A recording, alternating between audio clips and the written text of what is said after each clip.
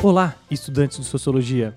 Aqui quem fala é o professor Neto e estamos começando mais um Sociologia Cast. Seguindo o mesmo objetivo do programa passado, também hoje temos um entrevistado para falar de matemática. O tema do programa de hoje é questão racial e o entrevistado é o Alex. Alex é um amigo meu de graduação, que eu tenho muito orgulho em carregar como um amigo, e ele também é pesquisador da questão racial, um pesquisador exemplar. Mais de 10 anos ele estuda essa temática. Hoje defendeu recentemente a tese de doutorado dele e eu convidei ele para falar sobre isso porque eu acho que é a pessoa do meu círculo de amigos que mais sabe falar sobre isso. Então a entrevista foi feita por Skype. Talvez o meu áudio esteja bem baixo na entrevista, o do Alex está bem bacana. Em alguns momentos some, mas não prejudica o entendimento da fala dele.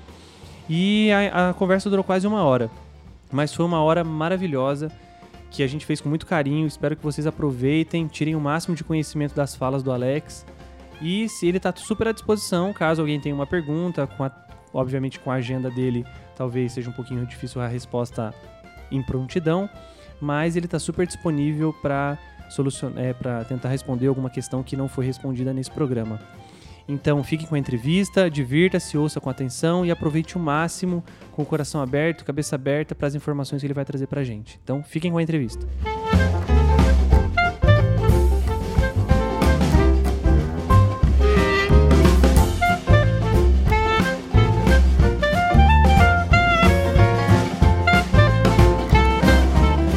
Muito bem, então, Alex. Muito obrigado, primeiramente, por aceitar participar do nosso humilde podcast que ainda está começando. Valeu mesmo, de coração. E aí, a primeira coisa que eu acho que você poderia fazer, né, é apresentar quem você é, o que você estuda, por que você estuda isso. E acho legal você dar um parâmetro assim, o que você está fazendo hoje em dia e tal, para a gente ter noção com quem falamos. Netinho, a primeira coisa é que eu acho que de humilde seu podcast não tem nada. Não é? Eu acho que é um podcast que já nasce muito rico, já nasce muito profícuo, porque está tratando de uma temática extremamente importante e que tem se feito ouvir cada vez mais. Mas, me apresentando então, eu sou Alex, fiz graduação em Ciências Sociais, mestrado em Ciências Sociais e doutorado em Política Pública. Atualmente sou professor na Unespar, Universidade Estadual do Paraná, e estou aqui para a gente bater um papo, falar um pouco do projeto de pesquisa, falar um pouco dos meus objetos, o que tenho estudado ultimamente, como que essas coisas têm reverberado aí no meu cotidiano. Certinho. E então vamos lá, já vamos começar com essa daí que acho que deve ser o norte de toda a nossa conversa, né? E aí, você estuda o quê?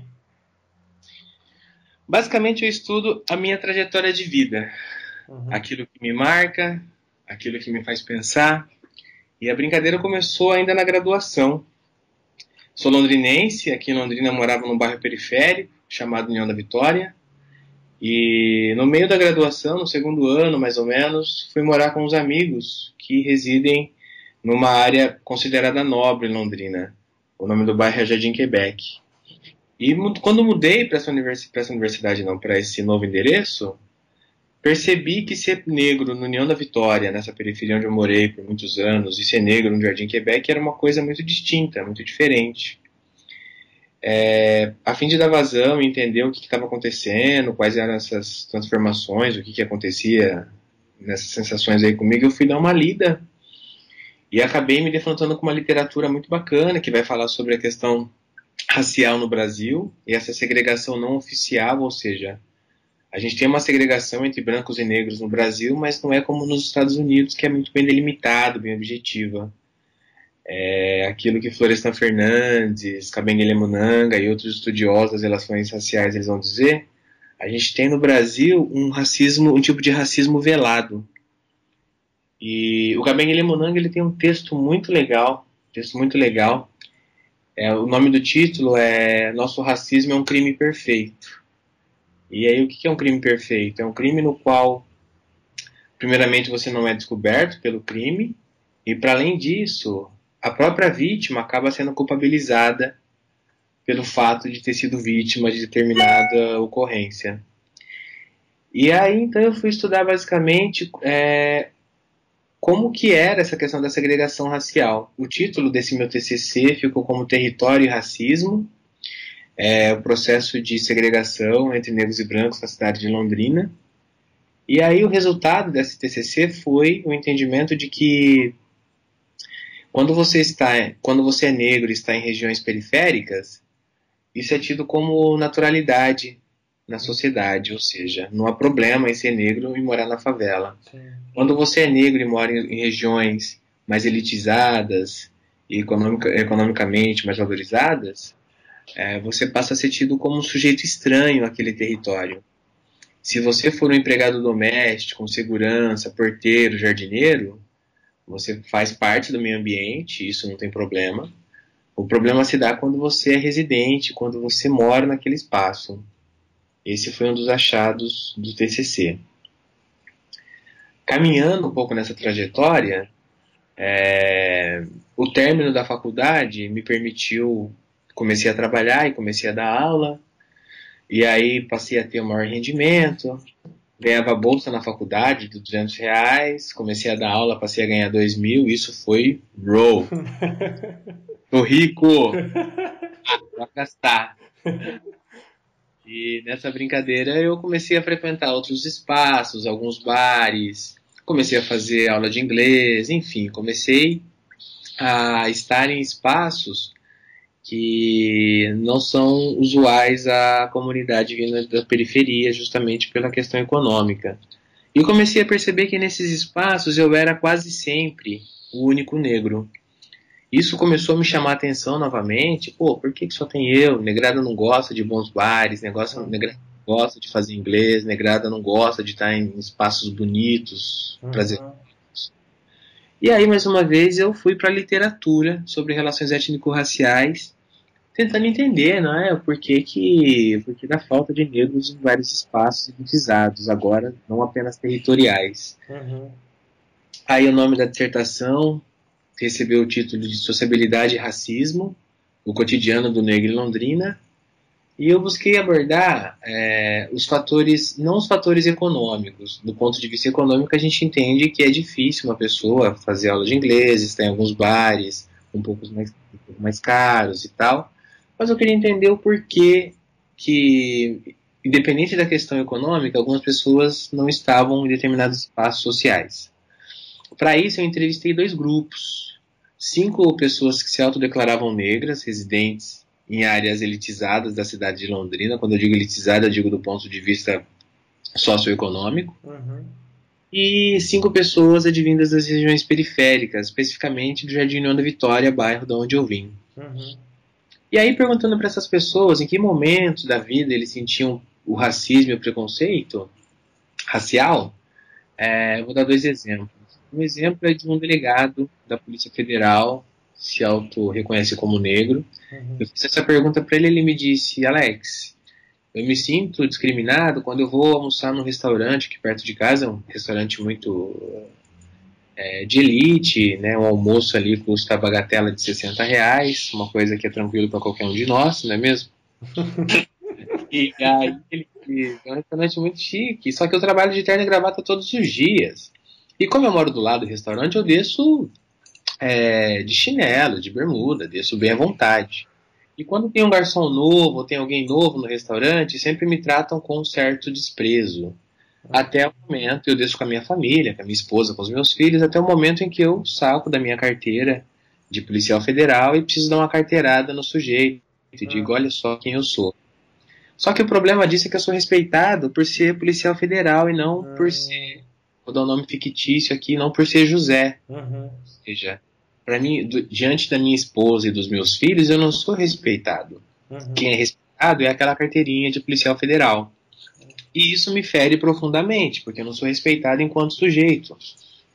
Não é? E, de um outro lado, eu entrevistei uma moça do Jardim União da Vitória, ela vai me dizer o seguinte: ela marcou de fazer uma limpeza na casa de uma mulher, ela é diarista, empregada doméstica, e chegou para trabalhar e ela tinha marcado esse trabalho por telefone, as duas não se conheciam pessoalmente. E chegando no trabalho, a dona da casa disse: eu não conhecia você, não sabia que você era negra. Aí ela perguntou, mas tem algum problema? Daí ela falou, não, pra mim não tem, mas pro meu marido sim. Ele é um italiano e tal, você sabe como é que é esse pessoal? Você pode trabalhar só até as 11h30 e depois você pode ir embora, por favor? Antes de chegar? Caraca. E aí, pensando nessa questão racial e pensando também no fator econômico, eu perguntei para essa moça, eu falei, e você recebeu a diária do dia todo ou só meio período?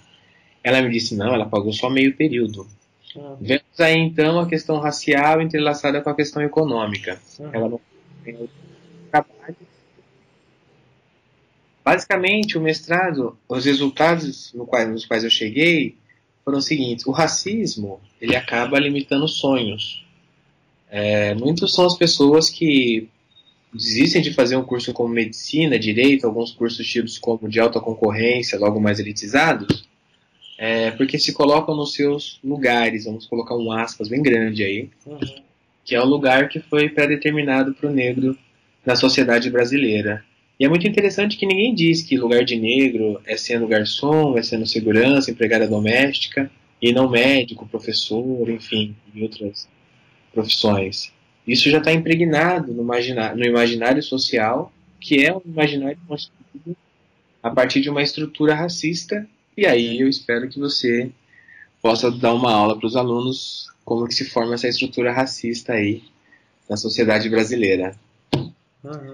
Seguindo a brincadeira, estou no doutorado. Após ter pensado essa questão de mudança de bairro, após ter pensado a sociabilidade, me coloco a questão, seguida da minha compreensão, de que tudo isso só aconteceu porque eu entrei na Universidade Estadual de Londrina. Ao entrar nessa universidade, essas mudanças elas foram ocorrendo. Se eu não tivesse mudado de bairro, se eu não tivesse frequentado outros espaços, se eu continuasse sendo aquele negro na periferia, possivelmente eu não teria tido essas questões. Não teria me chocado com algumas dessas questões que mexeram comigo. Porque a União da Vitória era muito tranquilo, eu estava no meu espaço, do ponto de vista social, é isso que se espera do negro. Se eu tivesse desempenhando uma profissão ou outra também, eu não teria tido esses conflitos. E eu entrei na Universidade Estadual de Londrina através das cotas raciais. As cotas raciais é uma ferramenta das políticas de ações afirmativas que as pessoas conhecem, e é a reserva de vaga para pessoas que se autodeclaram negras. Pois bem, entrei na universidade em 2006, através das cotas, e aí no doutorado eu tentei entender como que a política de ações afirmativas, de modo específico essa ferramenta de política de reserva de cotas, como que ela afeta os beneficiários e o entorno acadêmico. O entorno acadêmico, de forma mais específica, a família desses sujeitos, e os professores, né, seriam os atores mais diretamente afetados por esses estudantes. Para isso, eu entrevistei 2 coletivos de estudantes negros formados recentemente na Universidade Estadual de Londrina, um coletivo na medicina e um coletivo na psicologia. Primeira coisa, por que esses coletivos se formam? Se formam porque esses estudantes eles são negros e têm também uma baixa renda, e ao entrar na universidade já começam a compreender que aquele é um espaço que não está adaptado para recebê-los. Existe um modus operandi ali, existe uma forma como as coisas funcionam. De forma bem grosseira, a universidade pública brasileira está acostumada a receber jovens e adultos de classe média alta, média e alta, vamos dizer assim. Há uma predominância de pessoas brancas no meio acadêmico, e aí por questões sociohistóricas que nos levam a esse quadro, a gente precisa entender isso. E esses estudantes, eles vêm, para além de trazer a questão econômica, a fragilidade econômica, e para além de trazer a cor de suas peles, que não é aceita na sociedade brasileira, esses sujeitos trazem também sua cultura, ou seja, uma fala mais ligada ao popular e não ao erudito, alguns costumes que não estão presentes no âmbito universitário, enfim, tem todo esse choque. Eles acabam então se juntando em coletivos, ou seja, em associações de estudantes, e nesses espaços eles dialogam. fala um pouco das experiências de estar nesse novo terreno, que eu vou chamar de um terreno hostil à população negra, que é o universitário. Eles acabam identificando a universidade como um terreno hostil, porque não está apto a receber essas peculiaridades. Questão econômica, questão racial e os novos modos culturais, desde a linguagem até o modo como se comportam, comportamentos corporais e por aí vai. E aí esses caras, esses estudantes, eles têm uma dificuldade de entender que isso não é uma coisa individual, não é uma coisa diretamente ligada a eles, e sim ligado ao lugar de onde eles vêm, a cor da pele. E eles começam a ter esse entendimento a partir do momento que entram nesses coletivos. Esses coletivos são formados por aproximadamente entre 20 e 25 estudantes, tanto no coletivo de medicina quanto no de psicologia. Eles entram para trocar experiências e, sobretudo, para fazer algumas leituras. Do mesmo modo em que eu comecei a buscar na literatura acadêmica, sobretudo na literatura no âmbito das ciências sociais, algumas respostas para essas coisas subjetivas que eu vinha sentindo, esse é o caminho desses estudantes.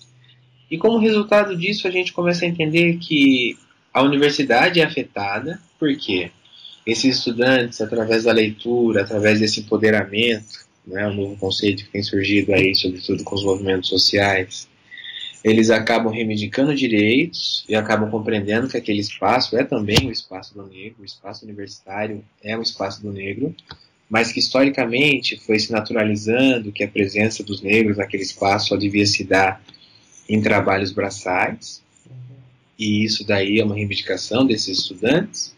E do ponto de vista familiar, é muito interessante que os pais desses alunos, majoritariamente negros também, eles sempre tiveram muita dificuldade em se tratar da questão racial. O trato da questão racial é ainda muito difícil, a aceitação de que o racismo existe no país é ainda muito difícil.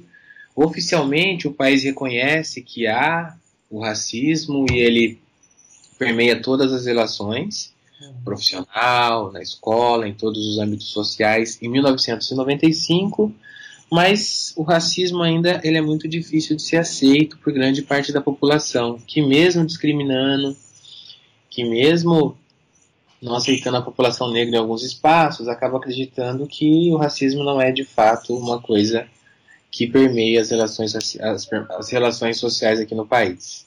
E dessa forma, o âmbito familiar é muito interessante também, que esses estudantes acabam levando esse debate para casa. E aí os pais que não conseguiam verbalizar, oralizar essa dificuldade que tem de entender o racismo, eles acabam compreendendo com os estudantes.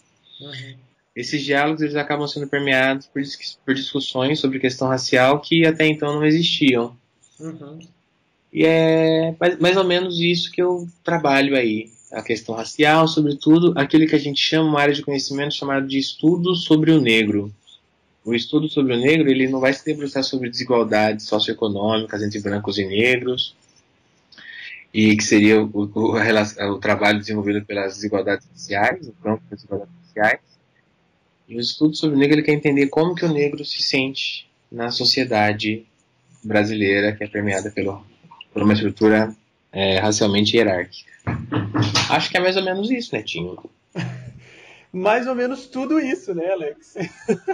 Mais ou menos tudo isso. Eu acho que a sua trajetória de pesquisa, né, nesses 20 e tantos minutos que você falou aí, ele já responde muito dos anseios que os próprios alunos em sala de aula têm de dúvidas e às vezes não conseguem compreender o porquê acontece. E eu acho que isso já facilitou bastante, assim. Mas tem algumas coisas que eu acho que talvez você poderia falar um pouquinho mais. Por exemplo, eu achei bem legal, eu tentei explicar para os alunos de que a gente tem um espaço, e esse espaço não é só físico, mas esse espaço também é um espaço social, permeado por diversas dimensões, e essas dimensões não são só, como você bem disse, econômicas, né? O espaço social ele pode ser dividido politicamente, culturalmente, simbolicamente, de acordo com seus prestígios e assim por diante. E eu achei muito legal que em várias partes da sua trajetória acadêmica, as expressões como espaço, lugar, território, terreno aparecem assim. E é muito legal porque isso que você apresenta na sua pesquisa é exatamente o que a gente já vem discutindo há um tempo, assim, lá em sala de aula. Então, acho que isso vai ser bem elucidativo para o pessoal entender o que a gente está querendo dizer com isso. E aí a dúvida é o seguinte, no seguinte sentido, assim, esse conflito também, e esse problema com relação ao espaço, né, e esse espaço social, ele encontra, é como se fosse conflituoso, né? A gente está falando de um certo estilo de vida e de um certo estilo de ser humano contrastando com o outro que tenta ser hegemônico, né? É aquela discussão que o que me vem à tona agora, e é o que eu apresentei para os alunos também, a discussão um pouco do Pierre Bourdieu, né? Exato, exatamente. Daí, eu não sei se um pouco dos seus estudos eles traz um pouco dessa discussão de capitais, de campo, de hábitos, e se tem mais coisa, ou, por exemplo, essa discussão que o Bourdieu fez, ela pode ganhar outros coloridos e talvez alguns outros autores possam trazer outras contribuições, assim. Não, Neto, com certeza. Eu utilizei o Bourdieu, sobretudo, para falar. E é basicamente o que acontece com a população negra no Brasil é a falta de capitais. Sobretudo o capital social e o capital simbólico. Tá. O capital simbólico está diretamente ligado a um conjunto de fatores aos quais a população negra ela não teve acesso. A questão do território, ela acaba designando um tipo de capital simbólico e social.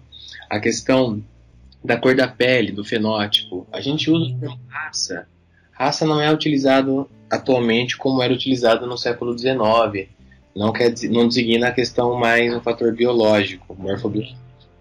Raça é utilizada sobretudo como imaginário social. Você vê o fenótipo diz muito sobre o sujeito. E aí entra essa questão dos capitais simbólicos. O fato de dizer sem precisar dizer. Um sujeito negro, ao adentrar determinados espaços, determinados territórios, ele recai todo o imaginário social, sobretudo por conta da falta de alguns capitais, e ele só consegue, na medida do possível, dizer o que esse imaginário social diz sobre ele, quando ele tem a possibilidade de verbalizar, quando ele tem a possibilidade de conseguir dizer o que é e para que veio. Coisa que dificilmente acontece com a população negra, porque, por vezes, a discriminação e o racismo ele não deixa o sujeito verbalizar. Ou, por vezes, o próprio sujeito, destituído desses capitais simbólicos, ele não tem as ferramentas necessárias para conseguir argumentar com os demais sujeitos. E aí, isso entra numa questão muito interessante. Nos Estados Unidos, por exemplo, falando nessa questão de espaços e territórios. Nos Estados Unidos, os territórios dos espaços, eles são muito bem delimitados. Existem os guetos, os espaços negros, pensando aí na mídia mesmo, o Brooklyn, o Harlem, o Queens, são territórios majoritariamente habitados pelos negros norte-americanos. No Brasil, a gente não tem um espaço, não tem oficialmente um espaço delimitado para a população negra. Eu estou misturando aqui território e espaço, mas é interessante entender território enquanto não só um conjunto de terras, né, mas é um conjunto de valores, um conjunto no qual há todo um imaginário social que recai sobre aquele território. Por si só, a terra, o espaço geográfico, ele não diz muito, mas o que diz muito é o espaço habitado por pessoas. E seria basicamente isso. Essa dificuldade de entender, a gente estava conversando aqui que eu falei em 20 minutos, é uma trajetória que durou aí 4, 2, 10 anos.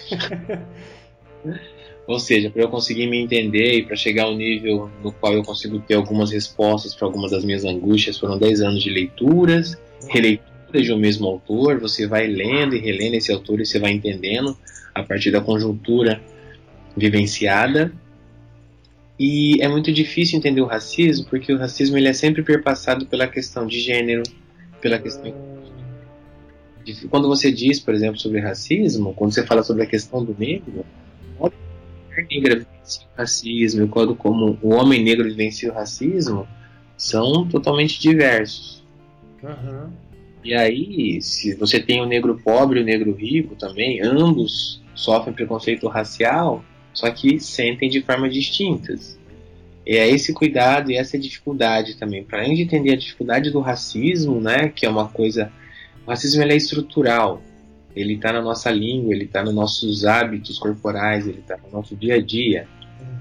Você diz, por exemplo, sai pra lá que eu não sou suas negas. O que é isso, eu não sou suas negras? Tipo, isso é um termo criado no século XVI ainda, quando os senhores de escravos iniciavam seus filhos com as escravas, estupravam essas mulheres, e as mulheres da Casa Grande, elas sabiam disso, as mulheres oficiais, e os maridos iam tratar elas de uma forma um pouco mais abrupta, essas mulheres diziam, eu não sou suas escravas.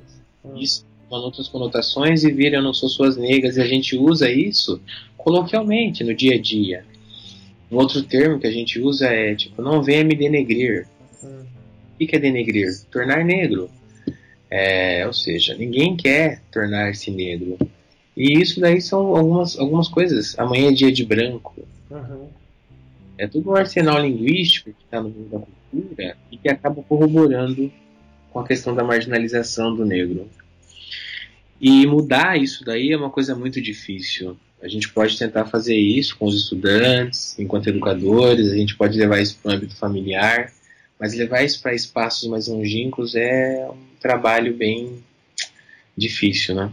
Sim, é um trabalho que exige muito suor, né? É muito trabalho, é muito empenho e muito coletivo.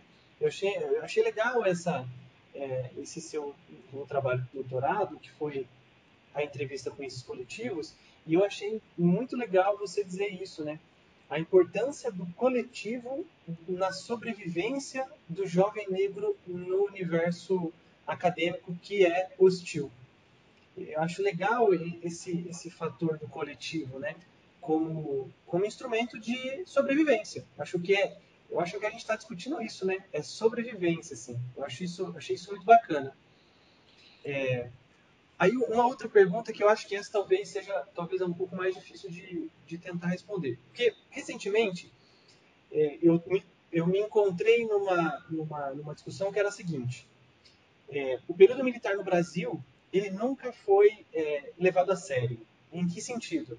A gente não fez como outros países fizeram, como a Argentina, como o Uruguai, que fizeram um resgate histórico, não fizeram memória. Fizeram memória da ditadura que ocorreu nesse país. Já o Brasil não fez memória. Ele optou, em determinado momento político, em fazer uma lei da anistia e acabou. Agora, com a Comissão da Verdade, né, que a gente teve há um tempo, que a gente tentou resgatar isso, mas não teve tanta eficácia a ponto de um dos generais aposentados soltar no Twitter, ou acho que não foi nem no Twitter, foi numa entrevista dizendo que, olha, não podemos deixar que essa intervenção militar, intervenção federal no Rio de Janeiro, tenha o mesmo destino que teve a ditadura com a Comissão da Verdade, né? Ou seja, carta branca para fazer o que quiser. Então, a gente tem essa dificuldade em aceitar um fato, uma tristeza que aconteceu na nossa história. E aí, eu acho também, por que é tão difícil aceitar que somos um país racista? E aí, a partir do momento que um dia a gente aceitar isso, a gente saber como lidar. Porque fica claro no começo da sua fala. Por ser um crime perfeito, como o Kabengele pontua, é porque a gente não considera que ele existe. E como a gente vai discutir uma coisa, como a gente vai resolver um problema que não existe na mentalidade, no imaginário, né? Então, por que é tão difícil aceitar não só o racismo, mas também outros fatos históricos que aconteceu? Será que... não sei, é uma pergunta mesmo. É um pouco difícil, né? Para isso, Netinho, eu acho que a gente pode recorrer ao Florestan Fernandes. Florestan Fernandes, ele tem uma frasezinha no livro Negros e Brancos na Cidade de São Paulo, que é uma frase perfeita. O brasileiro tem preconceito de ter preconceito. Mas... O que é essa frase? Essa é uma frase que ela é constituída do ponto de vista socio-histórico desde a independência em 1822. Por quê? O Brasil sempre quis o Brasil para o inglês ver, né? Ele quis passar uma imagem que não é real. Até nos dias atuais, tem-se a imagem no Brasil, em terras estrangeiras, de que o Brasil é o povo alegre, do futebol, do samba. Se perguntar em sala de aula quantos alunos jogam, quantas vezes joga por semana, e quantas vezes você joga futebol por semana, algumas pessoas sambam, jogam futebol muitas vezes, mas acredito que grande maioria preferem jogar botão, preferem jogar baralho, de repente, fazer outras coisas que fogem desse imaginário nacional. O Brasil é vendido como uma terra na qual as pessoas elas são muito cordiais. Depende muito. O povo brasileiro é um povo calmo, hospitaleiro. Não é o que tem aparecido aí com a questão haitiana e venezuelana. É preciso tomar muito cuidado com essa coisa que se quer vender sobre o Brasil.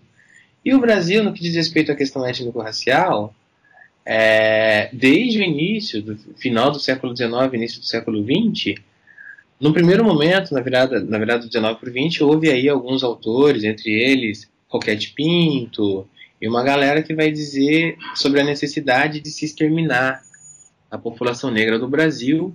É um processo conhecido como processo de branqueamento, que você vai ter que trabalhar isso aí com a galera em sala de aula. Ou seja, prioriza-se os negros no pós-abolição e prioriza-se a imigração europeia. O objetivo, então, era embranquecer o país, porque, de acordo com a intelectualidade local, o branco era sinal de desenvolvimento. Isso falhou, não é? Em 1911, num congresso acontecido na Inglaterra, um congresso das raças, Roquete Pinto vai dizer que até 2012 a população negra ia estar extinta do país. Como? Por políticas de marginalização. Os caras foram abolidos, não tem mais trabalho, não tem mais terra, não tem mais nada. É só deixar a negrada na marginalidade que eles vão morrer. Não morreram. Formaram favelas, criaram trabalhos, e daí o entendimento do porquê que a população negra continua ainda, sobretudo nas favelas, e exercendo postos de trabalho, sobretudo braçal. E há uma negação, e aí o Gilberto Freire, ele é um dos responsáveis maiores, assim, para isso que a gente vai chamar do mito da democracia racial. O Gilberto Freire, ele não via, tipo, o estupro dos senhores, ou a relação dos senhores com as mulheres negras como estupro. Ele via como uma aceitação. Olha só, somos um pouco harmônico que o homem branco, ele aceita se deitar com a mulher negra no livro Casagrande Senzala. Ele não está aceitando, ele está estuprando essa mulher. A gente tende, então, a eufemizar algumas circunstâncias muito tristes e violentas na história do Brasil. E essa é a dificuldade que a gente tem em aceitar que o Brasil é violento, que o povo brasileiro é extremamente intolerante. E isso se fantasia. Eu acho que essa questão dos regimes militares, o regime militar ele nada mais faz do que pegar o que do ponto de vista socio-histórico já vem se vendendo sobre o Brasil. O objetivo é negar. E aí a gente tem o Temer. O Temer ele é muito incógnito, ele é um paradigma, é um modelo nessa coisa. Para começar, ele assume o país e o slogan dele é ordem e progresso, ou seja, ao positivismo. O cara mais arcaico e conservador não existe. O Temer ele nega tudo aquilo que todo mundo está vendo. Todo mundo, a direita, a esquerda, tipo, atores sociais, está dizendo que o governo dele é horrível. E ele aparece na TV dizendo que não, que algumas pessoas dizem. É mais ou menos isso que a herança política tende a mostrar no Brasil. Essa negação da verdade, tipo, a fim de que a história, E a história, infelizmente, a história começa... Quem tem a oficialidade da palavra, infelizmente, é o Temer. Óbvio. No caso do Temer, o tiro saiu muito pela culatra, porque já tem vários cursos de universidades falando sobre a questão do golpe. Foi publicado um número absurdo de livros dizendo sobre essa realidade. Mas no caso do regime militar e de outros regimes que se passa desapercebido aí algumas coisas, não, né? Sim. Cara, desculpa, pode falar. Respondi, mas na minha perspectiva é essa, Netinho. Não, respondeu bruto, Alex. E foi bem legal esse ponto que você apontou, porque, caraca, né? Como você tinha dito, né? Da mesma forma que o racismo é estrutural, essa negação também né? Sim. Que louco. Acaba perpetuando essa estrutura, né? Pô, mas já se passaram mais de 120 anos da abolição e como que isso se mantém? Através da negação. Sim, perfeito. E o processo de negação esse processo é cruel, né? Ele acontece de maneiras sutis, como você disse, na língua, em comportamentos, em aceitações, obviamente em silenciamentos. Não, o processo é louco isso demais, cara. Louco demais. Pois é, né, tia? É contra isso que a gente está lutando. Ao levar essas questões para a sala de aula, como eu disse, é um projeto muito rico, porque no primeiro momento eu acredito que muitos dos seus estudantes, a exemplo de muitos, a maioria da sociedade, é difícil entender que se é racista, que se é preconceituoso. O fato de o sujeito ser homem, branco, católico, europeu, capitalista, não no sentido econômico, mas no sentido pequeno burguês, de utilizar coisas, traz a eles muitos privilégios. Mas aí você pode me dizer, tá, mas não foi uma escolha.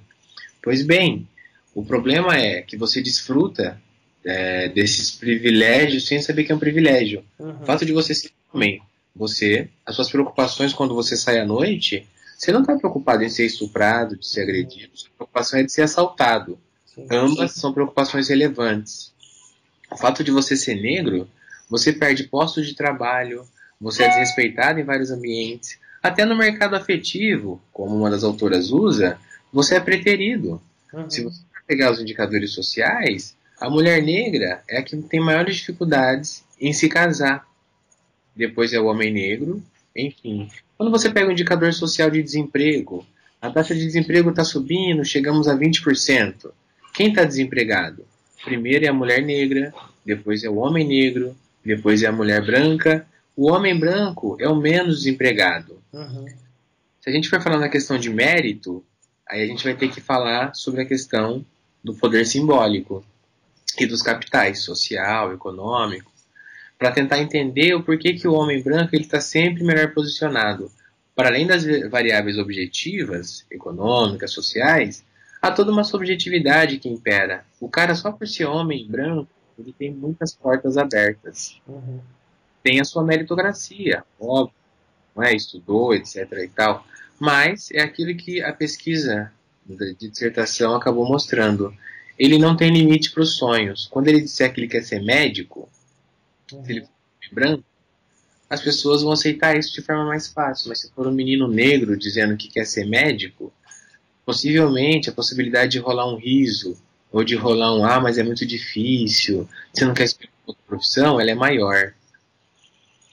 E é isso que a gente tem que tentar desconstruir em sala de aula, tentando mostrar que coisas pequenas, uma fala, e sobretudo, a não fala, um olhar já diz.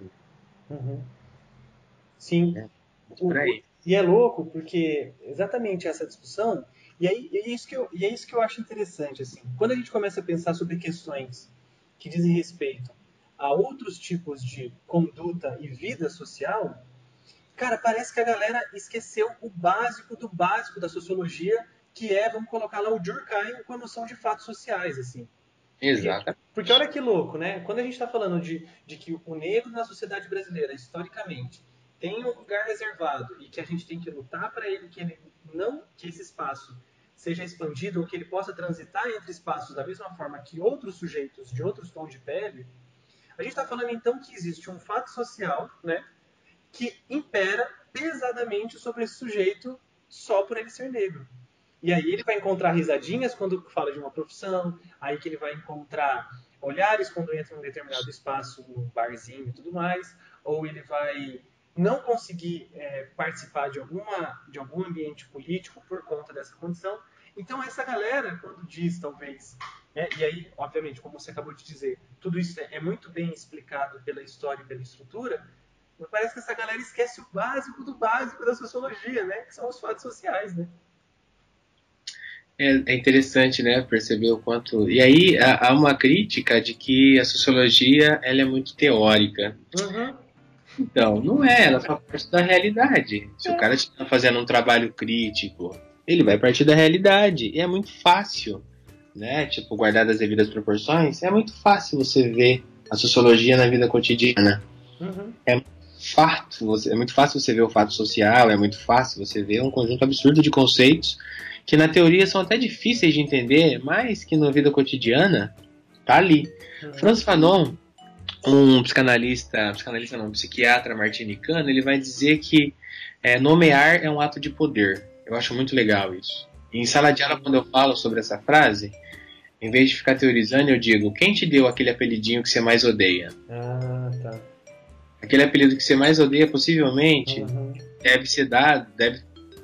foi dado possivelmente pelo menininho que tem o maior status da sala.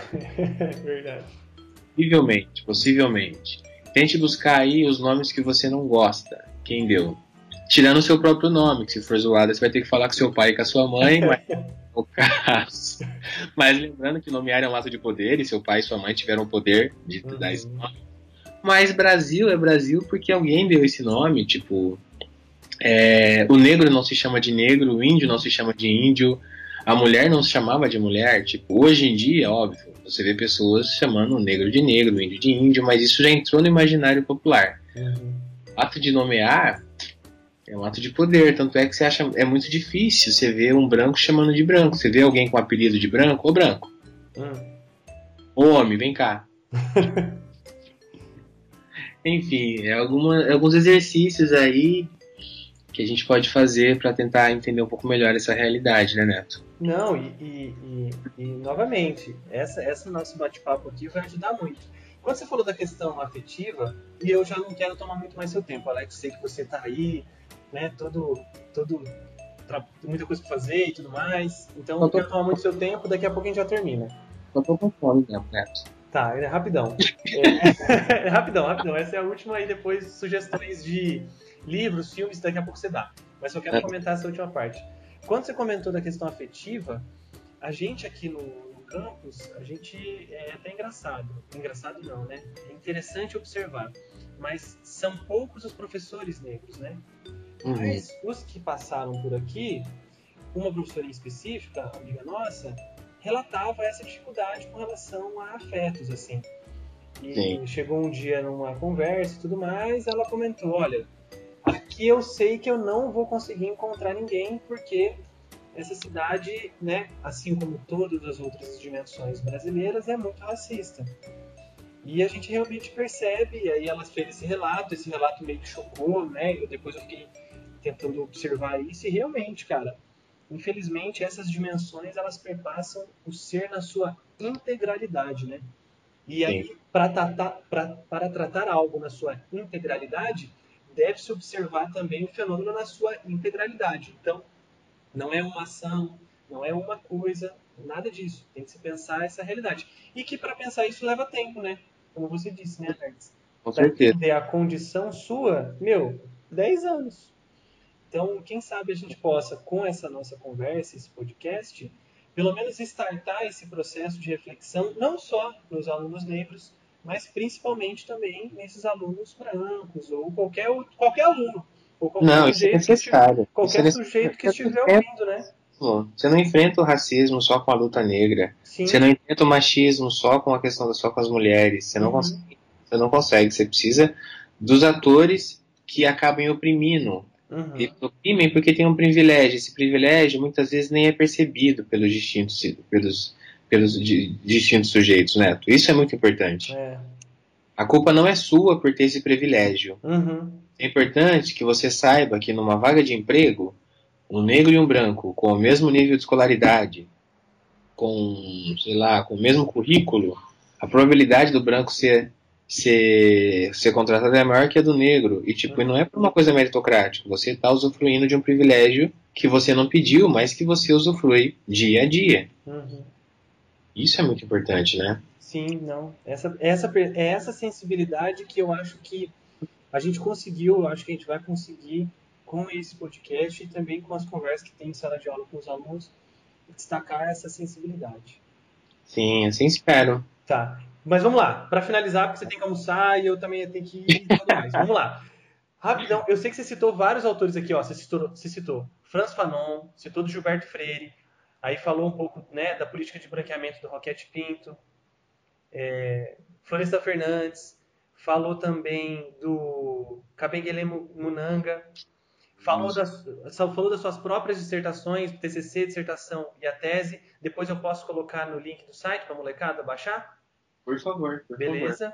E aí tem mais algum filme, música, alguma coisa que você queira indicar para o pessoal, que daí a galera vai atrás. Netão, falando com o pessoal do ensino médio, eu tenho ouvido atualmente Rincon Sapiência. Já ouviu falar nesse cara? Não, Rincon Sapiência? Ele tem um som muito legal que problematiza essa questão racial aí, eu tenho achado muito legal. Beleza. Bom, temos aí um som, é interessante no que diz respeito à TV e tal. Dear White People, Querida Gente Branca, eu acho, é isso, não é? Tá. No Netflix tem, é uma série muito legal. Tá. Que vai falar um pouco sobre isso. E tem uma outra série chamada Atlanta também, já que a gente está em tempos de Netflix. Atlanta. Acho bacana no que diz respeito a filme aí. Poxa, tem muita coisa bacana. Mas eu acho. Tem um livro do Lázaro Ramos também. Tá. De uma literaturazinha mais leve. Como que é o nome do livro? Na Minha Pele, né? Isso, livrinho bacana do Lázaro, bem leve. Ele vai contando um pouco da trajetória dele. Que é muito importante. No que diz respeito a filme, cara, agora me fugiu a memória. Alguns filmes interessantes aqui, viu? Não, mas eu acho que essas referências aí, ó, já são legais. E se você lembrar, depois você me passa. Eu não tenho um documentário legal chamado Eu Não Sou Seu Negro. Tá. Eu passei para os alunos aquele que chama 13ª Emenda. Ótimo, aquilo lá é ótimo. Eu passei para eles porque eu precisava mostrar, porque daí outro autor que eu trabalhei com eles foi o Howard Becker, com a questão do desvio, do rótulo do desviante e tal. E eu quis mostrar para eles como que nos Estados Unidos, mas também no Brasil, a gente tem a diferença, né? Como que o rótulo é atribuído a um certo grupo de pessoas e como esse rótulo tem desdobramentos fins. E nos Estados Unidos você vai ter a questão do encarceramento em massa de uma certa população. Perfeito. Não, aquele documentário ele é ótimo, cara. Inclusive, tem um livro, o livro que suscita aquele documentário, um livro chamado Um Preço Muito Alto. Tá. Eu não vou me lembrar o nome do escritor agora, mas esse livro ele vai falar um pouco desse processo. Inclusive, a 13ª Emenda ela surge justamente desse livro, ela pega só uma parte. Mas aí, nesse livro, o autor, ele é psicólogo, um psicólogo negro, ele vai retratando aí como toda essa trajetória. Cara, eu acho que, lindo demais.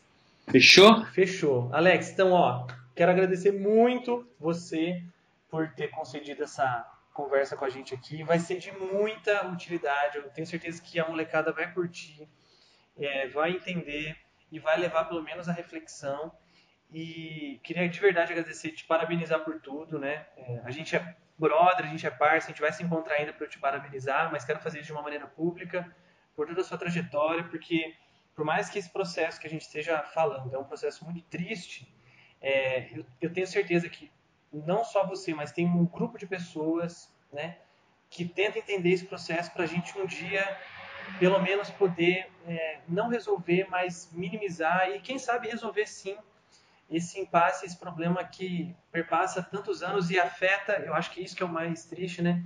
Afeta, mata tantas vidas que poderiam ter a sua potencialidade. Então, muito obrigado também por você pesquisar isso, cara. A gente precisa de cabeças, precisa de gente com sensibilidade, precisa de gente competente, precisa de gente também linda para fazer esse tipo de trabalho, cara. Se a gente não tiver gente igual você, assim, com força e tudo mais, o mundo não tem tanta graça, não. Então, faça esse agradecimento público aí, mas depois eu faço pessoalmente também, pra gente tomar uma Coca-Cola juntos. Uma água com gás, uma água com gás, quando a gente tomar uma água com gás juntos. Mas eu quero te agradecer mesmo. Mas, na verdade, Netão, eu acho que esse trabalho é sobre isso que a gente estava falando quando você falou da questão do silenciamento que envolve os regimes militares, por exemplo. O objetivo é quebrar o silêncio, o objetivo é falar sobre, problematizar, e quando as pessoas vierem dizer não, mas isso é coisa da sua cabeça, tipo, chegar com dados. Se isso não é coisa da minha cabeça, isso é coisa da cabeça de pelo menos 90 milhões de pessoas. Eu acho que é muito importante. E dar nome para as coisas é uma coisa muito importante. Saber dar nome para racismo, para preconceito, sabe, para tristeza, felicidade. Às vezes um estudante negro em sala de aula se diz que o homem negro ele é muito violento. Mas não se diz que o homem negro é o que tem a autoestima mais baixa na sociedade brasileira. Se diz que as mulheres negras são muito violentas, mas não se diz que as mulheres negras são as que estão em maior número nos manicômios. Eu acho que é isso que se deve tomar cuidado. Antes de nomear, antes de colar um rótulo em alguém, A gente precisa entender o que essa pessoa está passando. E acho que o negro, ele tem sido silenciado, ele não tem tido possibilidades de verbalizar algumas sensações, alguns sentimentos. E o trabalho que eu tenho desempenhado nos últimos anos é de tentar colocar para fora não só as minhas angústias, mas aí de grande parte de pessoas que eu imagino que tenham angústias e sentimentos parecidos com os meus. Cara, e tá fazendo isso belíssimamente, e pode ter certeza que a gente vai trocar ideia de novo, né, nesse veículo mais oficial aqui, que é o podcast, pra gente falar sobre outras coisas também, cara. Demorou, Netinho? Traga as questões, bota essa molecada pra trabalhar, e quem é ruim manda vir falar comigo. Quem tiver questões, pode me mandar, fique à vontade, né? Então, eu respondo. Posso demorar um pouquinho, mas respondo todo mundo. Beleza. Alex, então, muito obrigado de novo. Valeu mesmo. A gente finaliza por aqui mesmo, sei que você tá querendo almoçar. Aí depois eu mando um WhatsApp pra você dando tchau de verdade, né? Um tchau mais demorado. Mas vamos fazer esse tchau aqui oficial pro podcast, seu tchau mesmo, que eu desligo pra você almoçar, eu tenho que ir pro conselho de classe. Depois a gente se fala com um tchau mais carinhoso. Demorou, né? Então, um abraço, beleza? Tchau, tchau. Um beijo, galera. Fiquem bem. Abração, falou, tchau. Tchau.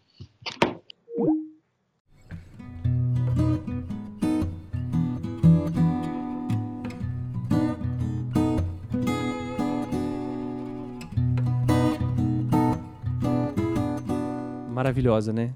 Cara, essa entrevista foi muito legal fazer com o Alex. Aprendi muita coisa. Eu até me emociono quando eu vejo ele falando sobre essa temática, porque essa temática me é tão cara, eu vejo ela com tanta importância e às vezes eu me sinto tão limitado na discussão, na compreensão e para entender a profundidade dessa temática, assim. Mas que bom que tem pesquisadores, como eu disse no finalzinho, no tchau, né? Pesquisadores igual o Alex para ajudar a gente a entender esse fenômeno. Vou colocar todas as referências dos filmes e das séries dos áudios que ele sugeriu no link do programa. Todos são fáceis de encontrar, já achei quase todas as referências que ele deu. E é isso, galera. Espero que vocês tenham aproveitado esse programa. No próximo programa a gente também vai vir com a temática de gênero, se tudo der certo, e eu conseguir marcar a entrevista com a Meire.